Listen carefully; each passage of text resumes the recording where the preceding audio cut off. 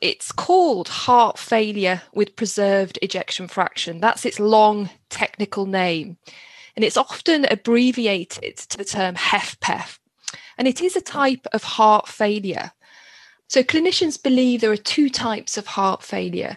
One in which the heart fails to pump or contract sufficiently well. And the second type of heart failure, which is what I want to talk about today, where the heart is unable to relax as well, and the heart is often viewed as being stiff. And this type of heart failure primarily occurs in people who are older and have other long-term conditions, such as type 2 diabetes and hypertension. And in this one where the heart can't relax properly, this HFpEF that you're looking at, what actually happens to people? In both types of heart failure, the symptoms are the same: swelling of the ankles, legs or tummy, extreme tiredness and breathlessness. But the actual physiological problem with the heart is different. Why are we talking about this one then? What's the big deal?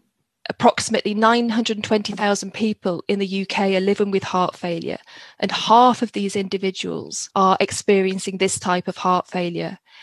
We understand the management of this heart condition less. There are less drugs available for people living with this heart condition.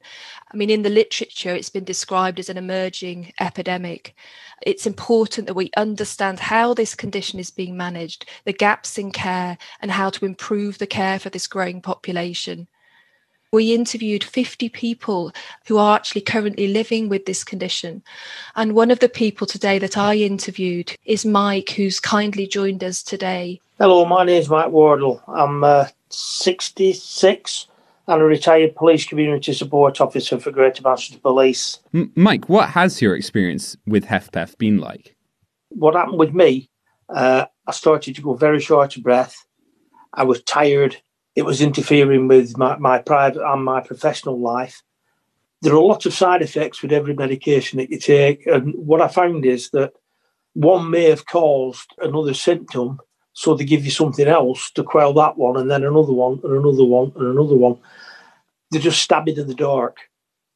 And it's only when people really specialise in this side of things that they actually pick up on it. I've been a swimmer all my life, lifeguarding, life-saving, competitive swimming, everything. I can't swim because I get out of breath. My heart rate goes through the roof. I'm struggling.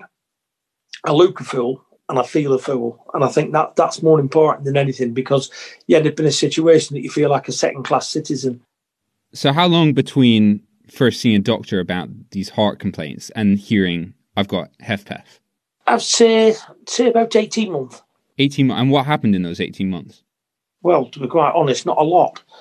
Every person has their own different view, and it's like anything else. If you see 6 people, you'll get 6 different views. But when we're talking about a human being, them 6 different views, they matter a lot.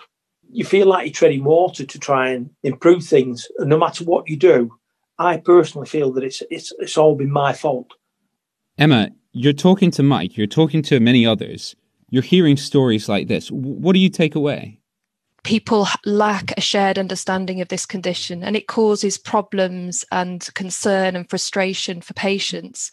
Clinicians are concerned because they don't know how to talk about this condition or what to tell patients.